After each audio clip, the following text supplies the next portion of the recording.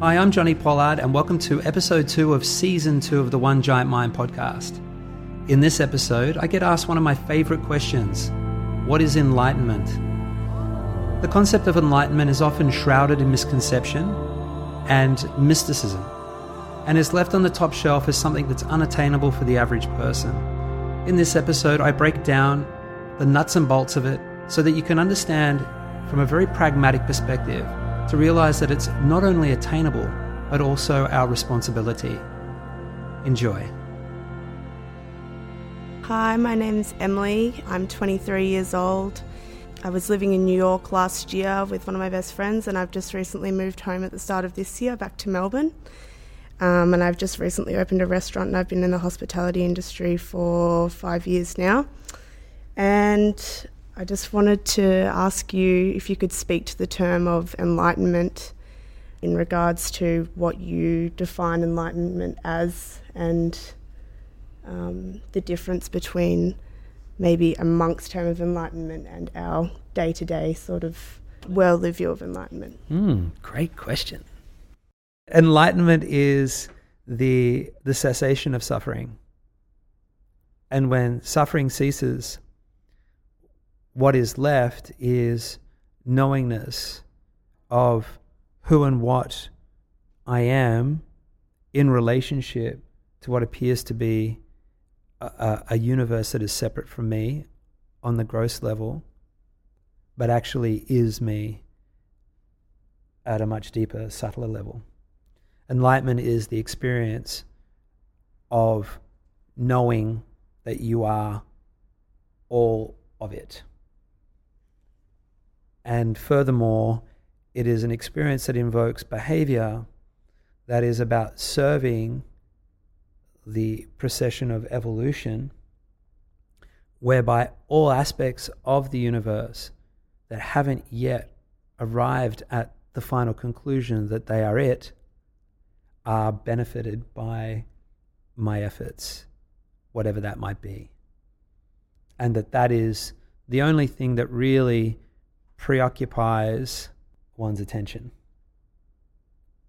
That the desire to want to serve the whole is unrelenting and causes extraordinary effectiveness in the expression of the desire.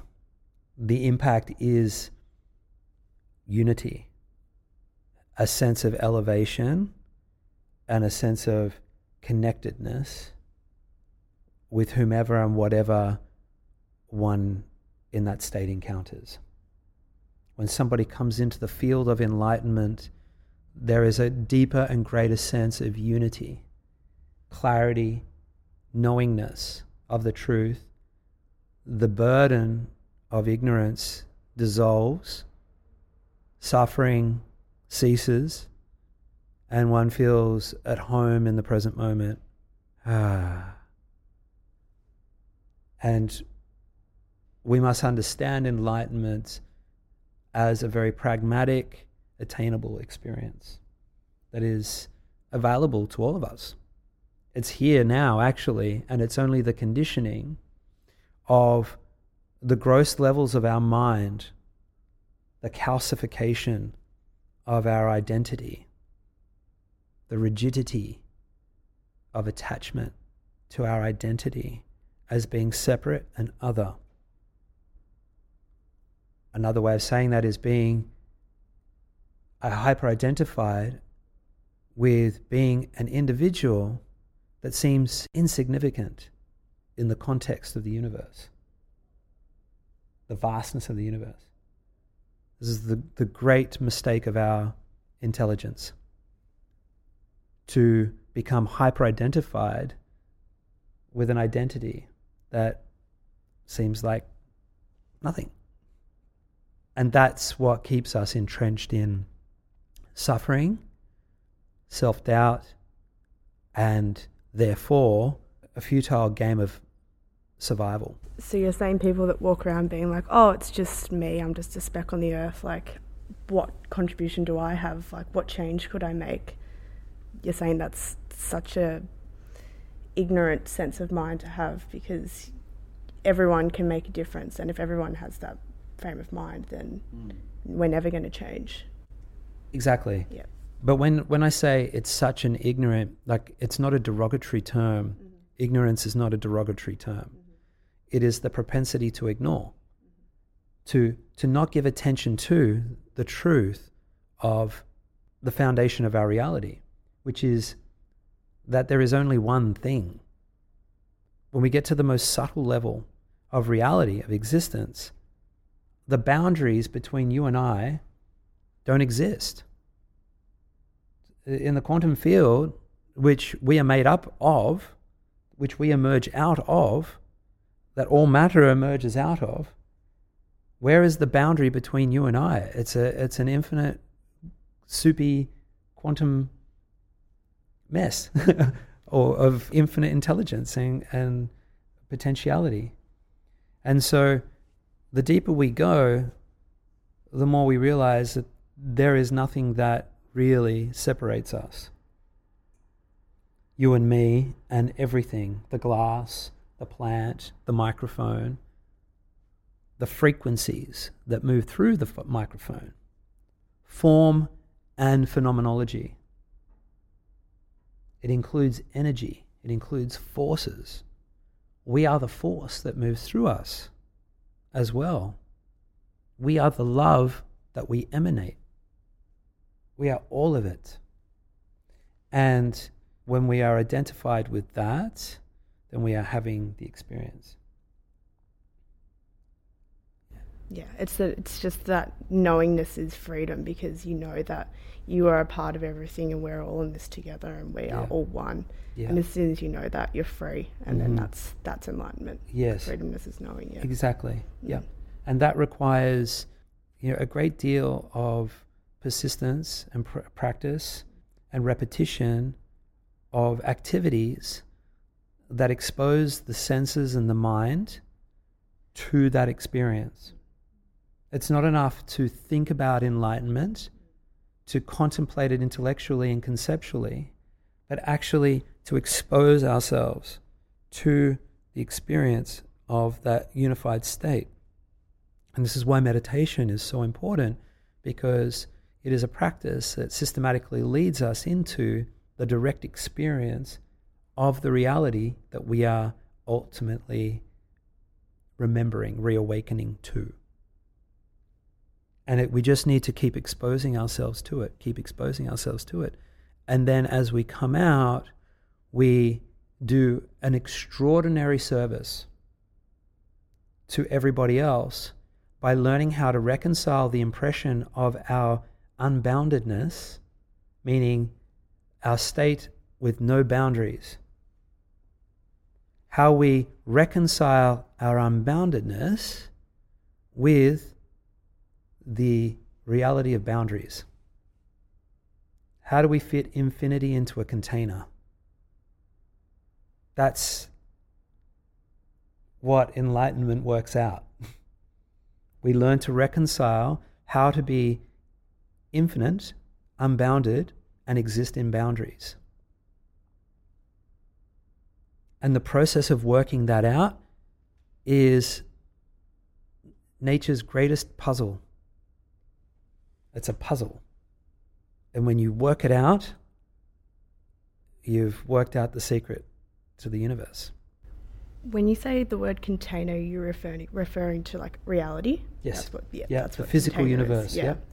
Where there are clear boundaries, laws, where there are limitations in the expression of this particular reality. But in a meditative state, reality is gone, the container is gone. There isn't really any connection to that so much, would you say? No, not necessarily. Maybe in a moment. Maybe in a moment we may have the experience of losing sensory awareness of the container, of our body, of our identity, of our ideas of who we think we are and what reality is. We may have moments where we completely transcend that. And we are bathing completely in the unboundedness. Generally, when we're having that experience, we don't know we're having it while we're having it, because there is no self to reference the experience. we only know we've had it in retrospect as we move out of it, and we look back down at that infinite primordial soup of the self and go, whoa, what just happened there? Where was I? The question is, where were you not? You were everywhere. And as you start to come out, you go, okay, well, I was just infinite, unbounded consciousness, and now I'm entering back into the world of ideas and concepts and form and phenomenology, containers. How do I reconcile my unboundedness in boundaries?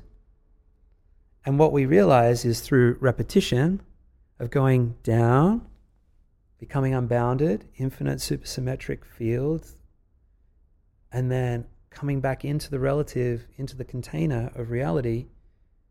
Through the repetition of it, we start to realize that it's one and the same thing, and that the containers of our reality are wonderful expressions that emerge out of the unboundedness in layers and layers and layers and layers and layers and layers until it appears like we are separate. Our infinite nature is present always, as is the boundaries, because the boundaries are actually emergent out of the infinite field of the self. And it's not that we are inside reality, that reality is inside the self. All this is happening inside of the self. The self is actually the container. The true self is actually the container that contains what appears to be containers. Now we're getting super esoteric and abstract here. And you can listen to this a few times and go, okay. But it's good. It's good to be dragged down into this place for a bit. And Sorry, I got deep there for a minute. Yeah. But it's great. So when you speak about the process of enlightenment, is it something that you all of a sudden come into the understanding of, or is it something that you remember and then forget? It can be the case that somebody's enlightenment happens instantaneously and stabilizes itself and remains. It can be the case that happens. It's very rare that occurs, but it can, and it does. The more common experience of enlightenment is like the turning of a dimming switch from low light into full bright light, and it happens incrementally, and enlightenment dawns like the sunrise. You know, it's dark and you get the first hint of light. The black in the sky goes a little bit midnight bluey, and all the stars start to fade a little bit.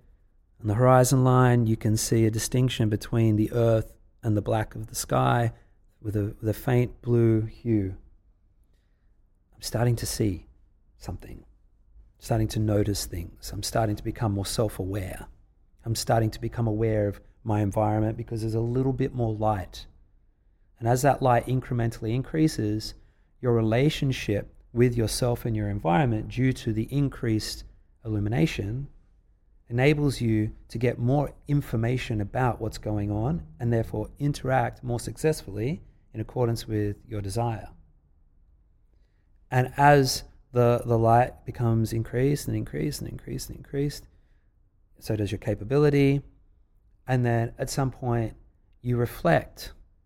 You go, I can't remember the last time I really suffered. I can't remember the last time I was overcome by jealousy, envy, pain, resentment, fear, anxiety. It's not to say that I didn't feel them, but they just didn't seem to have any real impact on the truth of the moment. Interesting. But there was a moment where I did behave a little silly, but then I kind of corrected myself pretty quickly. It's a moment of forgetting and then remembering. Okay. And this is generally how it works, is a slow and gentle awakening over time. It's like waking up, going, it's Sunday, I'm going to go back to sleep again. And then waking up and going, oh, it's going to be a nice day today, but I'm just going to go back to sleep again. And, rolling over. We do a lot of rolling over before we actually decide to really sit up and go, right, let's get into the day. And get out of bed, get dressed, and go for it. We take a little while to get out of bed in this process. Some, a lifetime. We can toss and turn and roll over and go back to sleep for a whole lifetime. But if you're doing that in one lifetime, it's not really likely that that's going to be able to occur in the next. The desire to want to get out of bed will happen at a very, very young age, using that analogy. And so it's a turning of a dimming switch. And to my understanding, there's no limit to how bright it gets. It just gets brighter and brighter and brighter and brighter and brighter and brighter and brighter and brighter and brighter and brighter and brighter. Enlightenment isn't a final state. It just gets brighter. Why? Because the universe is infinitely evolving. Creation is infinitely evolving. And whilst an enlightenment, by the way, can only be experienced in a body, it's a relative phenomenon, because if we're not in a body or in some container, then we are the infinite ocean. Enlightenment doesn't need to occur because there is nothing that is unknown to us in that state. Enlightenment is the remembering of our underlying truth of who and what we are, all-knowing beings. For me, when I think it's been very much conflated by society. Enlightenment, you're not gonna it's the end of suffering. You're not gonna feel those negative emotions, or you do, and you'll just be able to let them go. Mm-hmm. But you were saying I should feel them and really be with them, mm-hmm. and that they'll still kind of come up. Mm-hmm. So how does that definition of enlightenment how do I reconcile those two? Yeah. So my definition of suffering is the belief that I am powerless to break free from the feeling of being trapped by this experience that I'm having right now. Suffering is the feeling that I am trapped. I'm choiceless. I have lost my connection to my power and my creativity to free myself from this experience, whatever it may be. Powerlessness, I believe that I do not have the power to change this situation, and therefore I am stuck here. That's the feeling that we get from that, is suffering, where we don't feel like we can continue the process of evolving and growing and moving through and reconciling, growing, evolving, moving through, reconciling, where we just become, I can't change this. It's a feature of my existence now, and I just have to accept it. And life becomes very, very stale, very heavy, burdensome, dreadful, meaning full of dread. At the heart of that is a belief that I don't have inside of me the capability and resources to respond to this situation that is undesirable and somehow move through it for it to start breaking up and dissolving. And so the cessation of suffering means that I have discovered the means by which I can sustain momentum in my consciousness so that no experience, no idea, no belief becomes so sticky that it can cause the impression that I am no longer moving, I am no longer evolving, I'm no longer progressing. Enlightenment is the knowingness of how to respond to anything that arises in any given moment and dynamically interact with it to transmute it into a powerful stepping stone into the next phase of growth. Bang, bang. It's all opportunity for growth. Bang. It never perceives an experience as something that is going to overcome and trap. You're free of that as an experience, as a concept. You just don't see reality that way anymore. Anything that happens is like, okay, I'm being informed. I'm receiving energy and information to inform me about something that requires my attention in a particular way. And how I choose to respond is going to inform the universe of what it should do next. Think about that for a second. How I respond to this situation informs the universe of what it should do next. Meaning that I am taking the position of the universe, interacting with the universe. I'm not seeing reality as something that's happening to me, but reality is something that I am participating in alliance with the underlying intelligence that governs the whole thing. I'm in alliance with it. I am co-creating, and I no longer become overwhelmed by the appearance that I don't have in me an infinite repertoire of responses to any challenge or demand that appears before me in any given moment. I have the capacity to meet that challenge and demand and to utilize as an opportunity that not only serves my own personal growth, but everybody else around me as well. Makes it sound very attainable, right? It's just, to what extent can I stay awake at the wheel and keep probing with curiosity? What resources do I have available inside of me right now, despite the way that the body is feeling, to continue movement through this situation where I am growing and I remain in the position of service? It's more about, it's not so much about suffering in terms of feeling uncomfortable, but more like the end of feeling like you can't grow or move forward. Yeah. Yeah. There's a beautiful old saying: before enlightenment, chop wood, carry water. After enlightenment, chop wood, carry water. Mm-hmm. The body sensations don't cease, but the body sensations are like the rising and falling waves on the ocean. It could be an absolute terrifying typhoon out in the ocean, 60-foot waves rising and crashing. Ah. But because there is a typhoon happening on the surface of the ocean doesn't freak out, because the ocean is the ocean. The ocean doesn't lose awareness of its oceanic nature because there is a typhoon happening on the surface level of it.